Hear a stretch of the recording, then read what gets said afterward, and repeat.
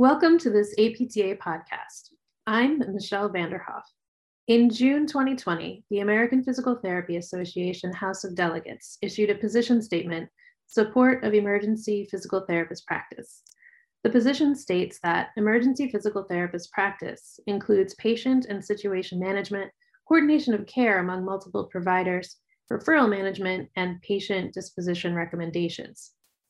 Despite physical therapists' knowledge about symptoms and conditions affecting many patients presenting for emergency care, they have not traditionally been considered by administrators to be essential to staffing emergency departments and centers. That view may be changing. Today, we'll be talking with APTA members Rebecca Griffith, Carleen Jagodka, and Lisa Tenbarge about the evolving role of the PT in the emergency department and what that may look like going forward. Rebecca Griffith, PT-DPT, is a board-certified clinical specialist in neurologic physical therapy who specializes in emergency and intensive care at University of Colorado Hospital. She also serves as clinical instructor within the University of Colorado School of Medicine. Rebecca serves as chief delegate for APTA Colorado. Carleen Jagodka, PT-DPT, is a board-certified clinical specialist in orthopedic physical therapy and is lead emergency physical therapist at Carondelet Health Network in Tucson, Arizona. Carleen is a fellow of the American Academy of Orthopedic Manual Physical Therapy, chair of the Academy of Acute Care Physical Therapy Focus Group, a clinician expert for the Emergency Medicine Work Group, and founder of the Emergency PT Annual Conference. Lisa Tenbarge, PT-DPT, is lead emergency department physical therapist and clinical facilitator at Northern Arizona Healthcare in Flagstaff, Arizona. Lisa established the emergency department physical therapy program there in 2004. Thank you all for being here. Glad to be here. Yes, thank you for having us. To start off, Lisa, how long have PTs been part of emergency departments, and are these programs growing in number? So the original program that I'm aware of began in Tucson in around the 1998 mark, where APT actually did a cover story on the flagship program in Tucson at Carondelet, where Carleen worked for many years. So in addition to the beginnings of emergency department practice, there are many programs throughout the state. I think at last count, we had somewhere around 60 to 70 programs that we know of. There are a lot of programs that exist across the country that probably just are not part of the networking that's been established, but it is a growing practice. I think people are always surprised at how long it's been around, and people still don't know about that practice, especially within our profession. That when I talk about it in professional settings, people are like, emergency, what do physical therapists do in the emergency department?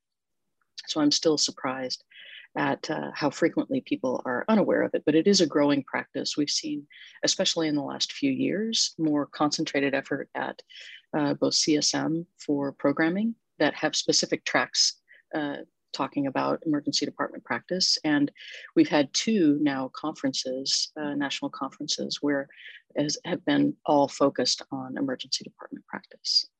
Thank you. Rebecca, what are the biggest benefits of emergency department physical therapists for an institution and for patients? Well, I think that's one of my favorite things to talk about. Physical therapy in the emergency department, as one of our physicians says, really allows for us to provide more patient-centered care than they're sometimes able to because of the demands that they have on their time. And I think it's truly a matter of getting the right provider for the right patient. So when you're able to get a physical therapist directly to, say, a patient with acute low back pain or a patient who's been debilitated by vertigo, we can really make immediate impacts.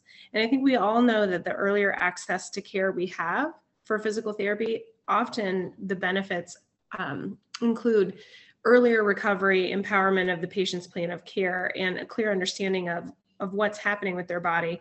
So we have patients who come in acute distress and then are able to leave with a solid plan. Some of those patients may need to be triaged to acute rehab facilities, to subacute rehab facilities. Sometimes they're referred on to outpatient physical therapy, but we're able to meet them where they are and give them the most appropriate resources that they might need in that moment.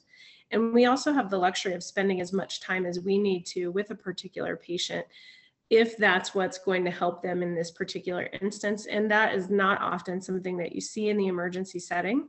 And luckily, we are able to do that. So I think that makes one of the biggest impacts on our patient satisfaction. So I'd say that just, and Lisa can speak to this too, that over the years, there has been becoming much more pressure in terms of spending, whatever time we need with the patient, and just looking at length of stay. That's been a pretty big barrier to continuing practice down there, because some are saying we're spending too much time, and of course to us, we know how much time we need to get whatever objective done, and oftentimes they think that we are trying to heal and solve every single problem, but it's more just to really come to what disposition do they need, where can this care continue, not necessarily to fix the entire, if they have vertigo, it's more get them stable enough that, if they need continued outpatient treatment, then, we have a place that they can go, or if they're bad enough that they need to come into the hospital. But that would be the one thing that I've noticed over the years that administration, now that we have been present, has been paying very close attention to. So, and I'm curious what Lisa would have to say in response to that as well. I think one of the things that sometimes gets overlooked is how much time we spend educating the patient. When a patient has an experience with physical therapy in the emergency department, I think they have a much clearer understanding of what their musculoskeletal problem actually is and what kind of prognosis they're looking at for down the line, return to work. And I think because of the increased understanding, I think patients are less likely to return to the ED for the same problem. And so I think the education piece frequently gets overlooked. And I think that's a really critical, important part of what we do down there. I think that, we look at things, and I'll give you an example. One of the physicians, one time I had seen a patient that it just on the tracking board said knee pain, and I went and spoke with him about it, and he had given the patient a diagnosis of just internal knee derangement, where once physical therapy was involved and we evaluated the patient, it was actually, we could grade an MCL sprain and potential meniscal involvement based on the exam that we did, which could give them a much better predictive outcome for return to work, return to sport, than what they were going to get by an emergency physician, simply because of the area of expertise that we possess. So I think the level of education has a strong positive influence on patient outcomes in that setting. Just to piggyback on what you said about patients bouncing back, I know the data in our program indicates that if you see a physical therapist for any reason, you're 10% less likely to come back for any reason, but you're 50% less likely to come back for the same reason. And we've also noted that our patients are much more likely to attend a follow-up physical therapy session if they were seen by a physical therapist in the emergency department. So I think that goes to show that those like downstream referrals are also more successful, and that buy-in to follow-up care is more successful. And emergency departments are definitely evaluated based on their level of recidivism and bounce back rate. So if we can truly reduce the bounce back rate for 50% for patients who are being seen by a physical therapist for appropriate complaints, that makes a huge difference, even if it takes a while, even if it takes some time. So if our goal is to get the patient out of the emergency department and to the right place, if we are able to do that, even if it might sometimes take less time, sometimes it takes a little bit more time, the outcomes are going to be better overall. And I think that's what we need to be stressing both to our profession and to our administrations. And with that too, also earlier in the process. So, just again, kind of going along the same theme, that not waiting until all these imaging, studies are done and all, things that we know are excessive, seeing patients, really somewhere shortly after triage or when they're checking in, and us paying attention to what kind of problems are coming in and inserting ourselves then helps expedite that process that they're sensitive to in terms of length of stay, and addressing, still being able to see all of the patients that really we can to keep them from coming back. Lisa, can you describe what the clinical workflow looks like for PTs or students who haven't worked in that environment? For example, how do patients end up seeing a PT versus a physician?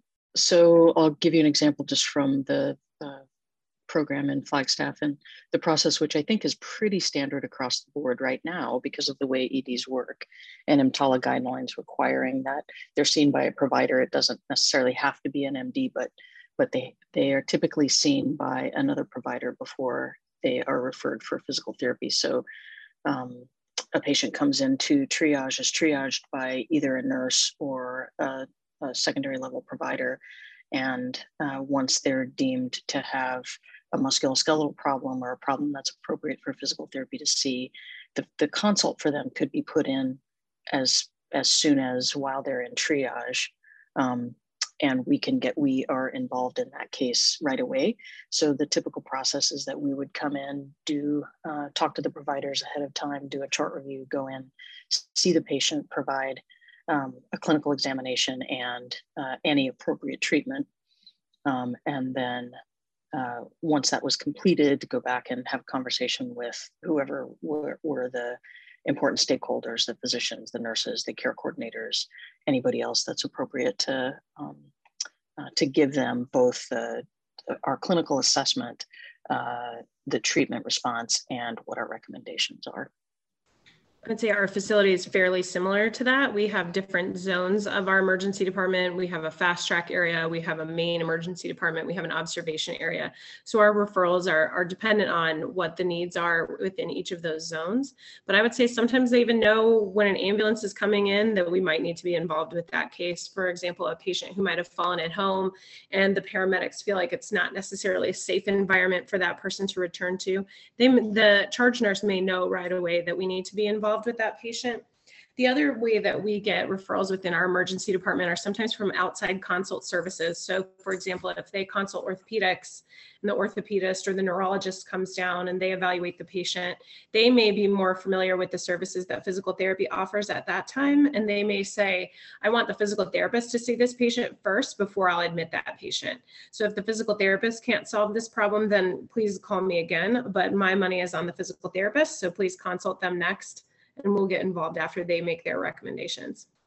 Yeah, and us too, over the years, I mean, I'd say that, since the JOSPT article where we wrote what the flow is in the department, even, back in 2009 when that came out, we were seeing more and more patients that were checking in with, typically it was usually easiest with a low back complaint and really nothing else that triage was recording in terms of vitals that would prevent us from, approaching and seeing if, hey, can I get orders to go see that patient? And we'd actually see them prior to screening. I would say we will see patients now before they have been medically screened, and they'll get their MSE after, just to check that box and get the patient out the door very quickly in that instance. So, and that's been a process that our providers have really liked, just because they don't even have to deal much with it. The patient's already better and they're ready to go home, and they're not asking for, they're not asking for opiates. They're not asking for imaging that they would typically come through the door, because that's what they come in expecting to get. When patients are seeing a PT first in the emergency department, are you screening for red flags as a matter of routine? I wouldn't say what we're doing is screening. I would say we're filtering all of our patients through the differential diagnosis process, and that's just one aspect of what we do. If your question is more, are we doing more of that EMTALA screening? Then no, I don't know of any facilities that are doing that at this time. I would agree with Rebecca's statement. As part of a normal clinical exam, we're going through a red flag screening. Just like you would in any practice. I think the difference in this setting is that you will see patients that actually present with red flags. So it maybe on a higher level than you might in an outpatient practice. When people are coming into the emergency department, they do sometimes have red flag symptoms. So it is important that anybody that's in this practice is comfortable with that aspect of screening. It's always important to know what you don't know and refer on appropriately, but that's something that is part of standard practice. One thing I always tell my students is, just because the patient has been screened by someone else and that we have orders on the patient doesn't mean there's no emergency. and we still need to make sure that there is no emergency. So the emergency may not have passed, it may not have surfaced yet, it may still be evolving. So one thing that's important for all of us who practice in this setting is to remember that there could be an emergency at any time and just be prepared for that. I've had more, I don't know what the right word is, more like heart pumping experiences in the emergency department than I've ever had in the intensive care unit, because everything in the intensive care unit is so well titrated and anticipated and planned for, whereas patients haven't necessarily declared themselves in the emergency department yet. So we're still clue finding and using those differential diagnosis skills, those red flag screening skills, to help us help the team make the right plan and the right outcome for the patient. It definitely, when, the joke has been in our department that why do we get such a different history from patients than, they talk to three care providers before us, and all of a sudden we hear something totally different. And part of that is just having the ear for what they're telling you and putting together that story and not making assumptions that the individuals before you have that same information that may come to a different conclusion. And a lot of times we're not necessarily looking to make, a diagnosis in the ED, but more just, as one of our providers says, unpacking boxes. We're just trying to figure out, what exactly is going on. Is there an emergent condition? And that is how most of the clinicians that I work with are looking at things. So they may hand off, something that, okay, maybe a need derangement of some sort, but, we're not necessarily looking to, make a definitive diagnosis that would require an MRI to complete that anyway. So I think the coolest part, though, is that we're part of a team that respects our clinical judgment and sees us as a consult service and not a technical service. We're not technicians filling orders. We are truly part of the diagnostic team, part of the treatment team. And when we say, I think this patient has something else going on, or I think this patient might need imaging, or the patient is telling me that they aren't taking their medications, like we are well respected and listened to. And I think that truly makes emergency physical therapy practice a team sport, which helps us really do what's right for our patients. And I have not really ever experienced that level of collaboration in any other practice setting. Thank you. One of the things I find interesting about emergency department physical therapy is the interprofessional aspect of it. With the COVID-19 pandemic, has that impacted the way PTs practice in the ED, and has it affected the perceptions of physical therapy by other providers?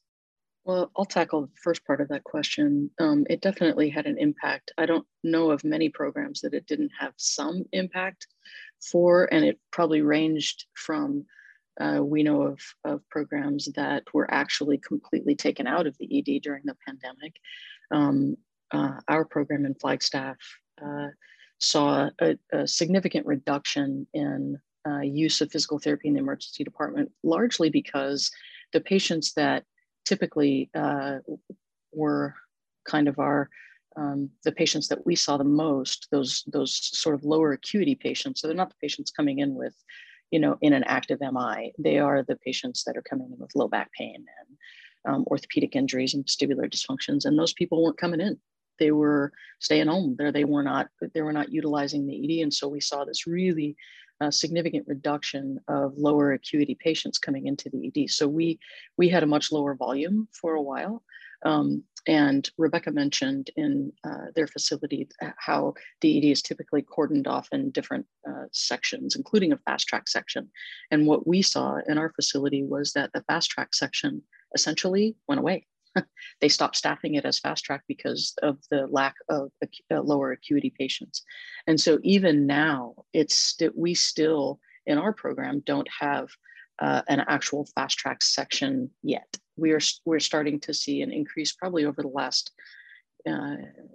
several months. We've seen a steady increase in those lower acuity patients, which is typically where we would see probably 60 to 70% of the patients we saw were in fast track. And now those patients are sort of spread out throughout the ED, which does not preclude us from seeing them at all, but the volume is still lower than it had been in the past. So we definitely have slowly been progressively seeing more and more of those lower acuity patients, but it definitely had a big impact, at least in our facility and in a lot of facilities for people that we talk to across the country. I think for us, initially, they pulled a lot of staff out of the emergency department for two reasons. One, to decrease our exposure to COVID-19, as we had so many patients coming through the emergency department with active infections, and also to decrease vector sources. So physical therapists at our hospital, when we don't have patients in the emergency department, we're deployed to any area of the hospital that might need us. So to have us be so highly exposed in the emergency department and then moving floor to floor, we just weren't sure if we were going to then become vectors ourselves.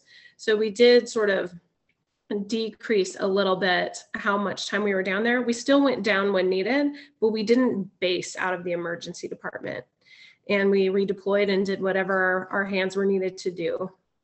And we too had, the sort of the calm before the storm where, there'd be maybe 6, maybe 5 patients in the entire department where they were, laying off some of the advanced practice and furloughing some of those folks, and physicians were also even getting furloughed during that time. And then once things picked up, definitely our business basically became more like, since we were holding over a lot of ICU patients, it became more of a critical care zone. And trying to get patients, anybody who could potentially go home, getting them home. That's more or less what the ED turned into for many months for us. We're now back to pretty much pre-pandemic levels of cases and seeing a lot more overdoses than we typically had and more violent related issues than we did before, which also is unfortunately, but not surprising for our area of the city and our location in the country. Staying on the topic of COVID-19, telehealth has been in greater use even by emergency departments. What do you think will be the effect of telehealth on emergency care? Well, I don't really want to spoil it, but there's actually going to be a presentation at CSM this next year on this topic on emergency department physical therapy and maybe the use of digital triage to help reduce some of unnecessary emergency department visits by the use of necessary physical therapy visits, maybe through telehealth. So I think it'll be interesting to see. I know our emergency department did a lot of remote monitoring of patients during the pandemic, sending patients home with remote pulse ox monitoring, remote vitals monitoring, and telehealth follow-up. And I think there are ways that we could partner with our outpatient clinics to provide some urgent care, some emergent triage digitally. So we'll be discussing that at CSM.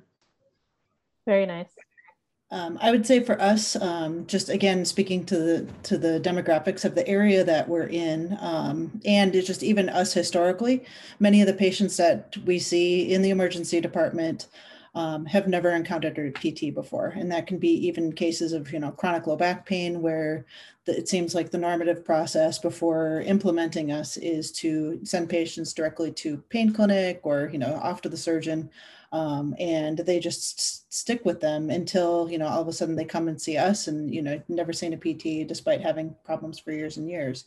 And also the lack of insurance also prevents people from avoiding going to see somebody else first. And I think that also for us would preclude using telehealth because patients also in our areas don't have, they can barely have enough food or have enough money to put food on the table, let alone have access to a computer and even have the healthcare literacy to be able to plug into having a telehealth visit. But I think that the aftermath, seeing patients, especially during time of COVID, who were afraid to come into the hospital, needed more close follow-up care, having telehealth available and being able to talk about that with the patient, with their family, that they're going to get close follow-up quickly, that definitely was an advantage, and just educating them on that process did make it easier and kept them away.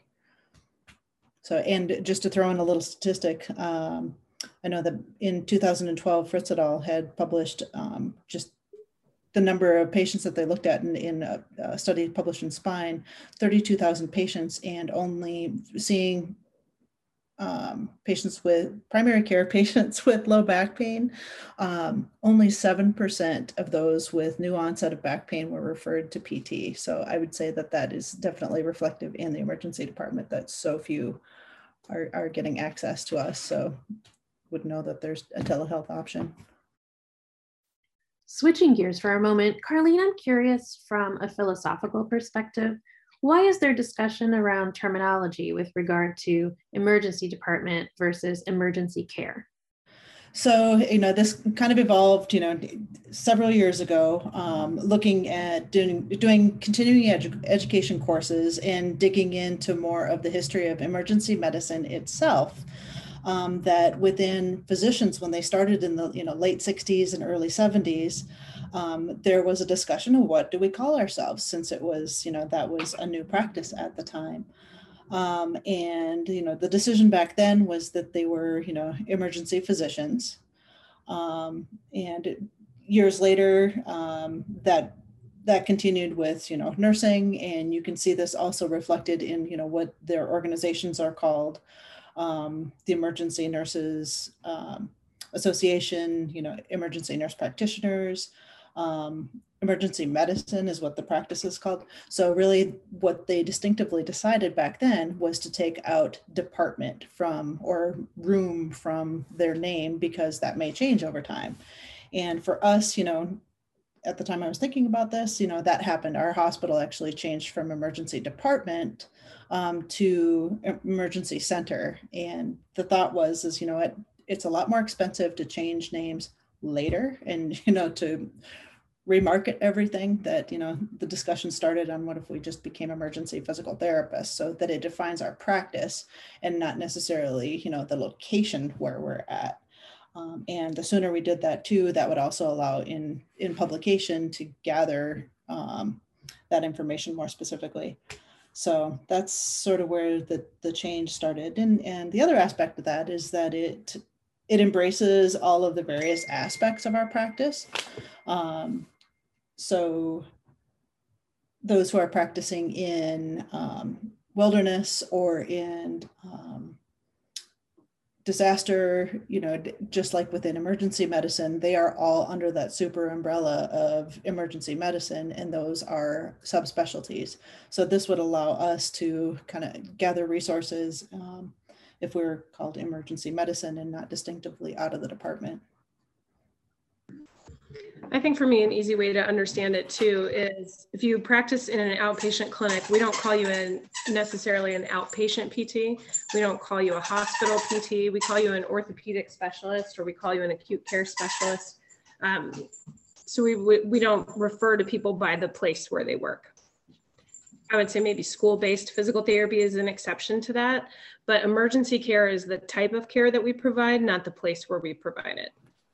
I'm curious, how do training and practice compare between, say, someone who is board certified in sports physical therapy and trained as a first responder as part of that, and for an ED physical therapist?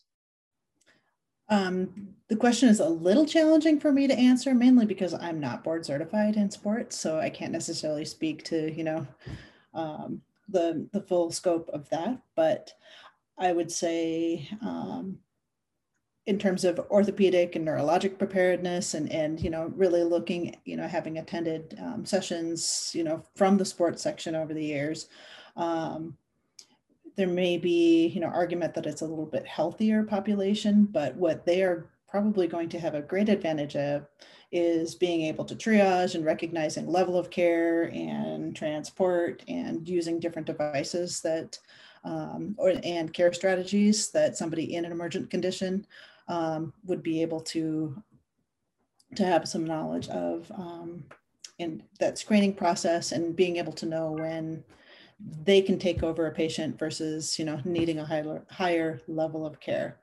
And I'd say the same could also be said for somebody who's an emergency responder. So an EMT or a PT who's also had a paramedics background. They have an advantage of understanding the whole process of emergency medicine, because that takes a while just to really get an understanding of the flow and really where you fit in. And individuals with those backgrounds come on the ground running with that understanding. I was just going to say, I would agree with Carlene's statements. And I think that just like with sports specialization, people that have neurologic specialization or vestibular specialization, as well as wound care specialization are gonna be able to possibly better treat a subsection of patients that we see in the emergency department.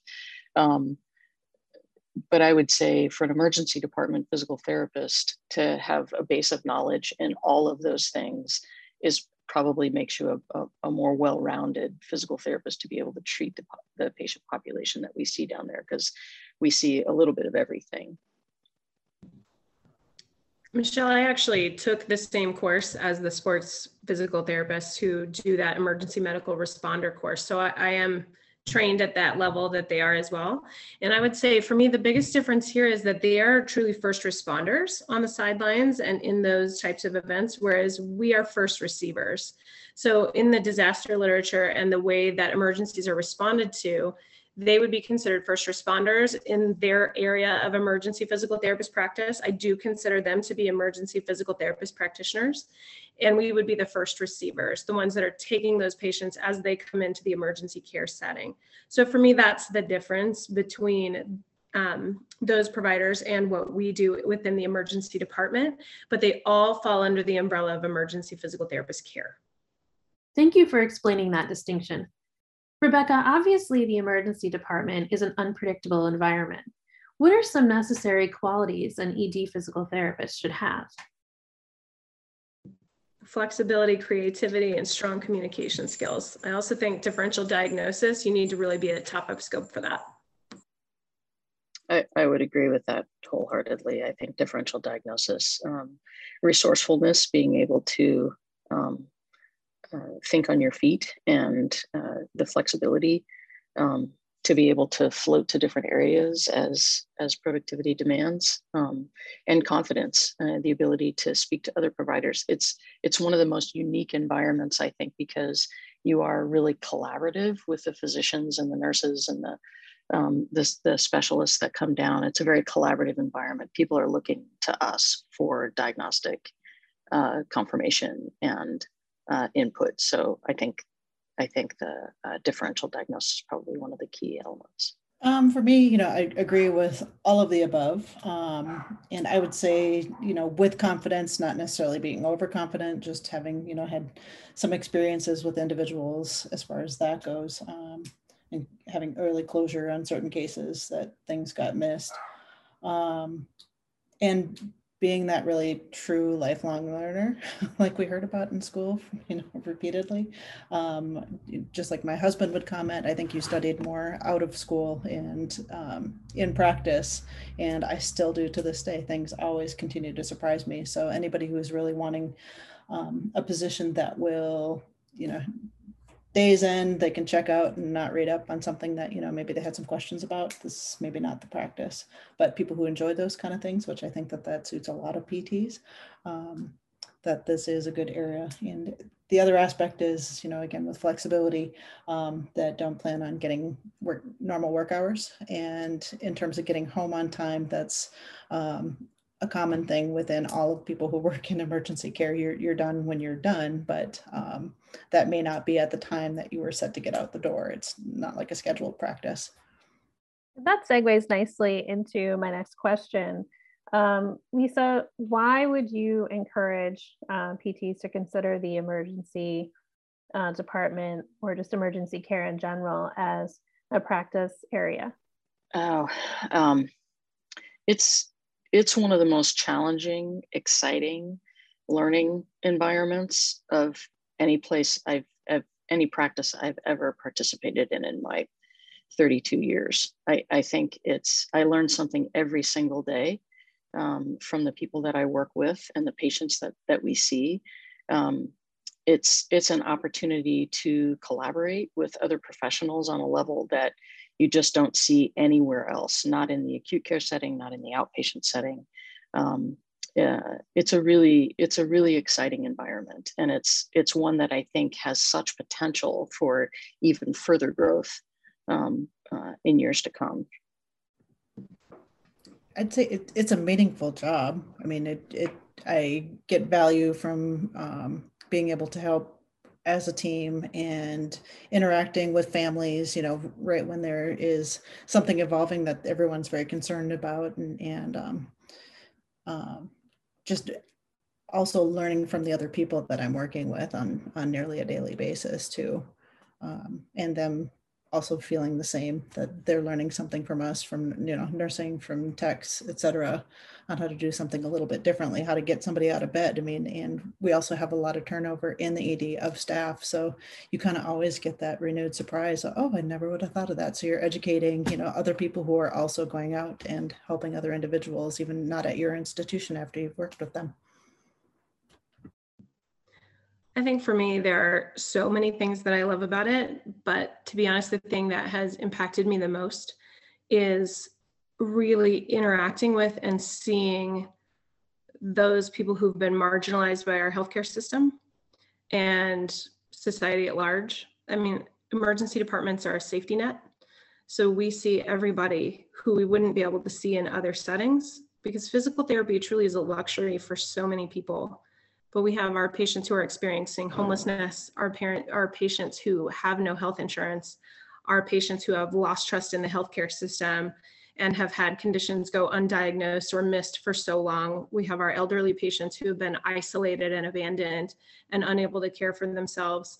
And for me, it's those patients that bring my job the most meaning. How can I impact them the most with the resources that I have and the amount of time that I have to make an impact? But it's truly where you can see where as a healthcare system at large, we're failing people. So many people with diseases that are preventable or out of control because they don't have the education or the resources to truly manage them appropriately. So for me, it's that piece that I find to be the most impactful, is the little places where you're transforming society, but the people who are on the edges that we need to bring a little bit closer to the middle. That's a fascinating point. Before we go, do you have any suggested resources you'd refer people to who are interested in exploring the emergency department as a career path? But we are now on our second revision of the toolkit, in which that will be coming out soon. We also have a Facebook group that is, it's closed, you know, to individuals, just so we don't get spamming, but so that is sort of filtered, but that's also been a great resource, and we currently have 1,300 members on there.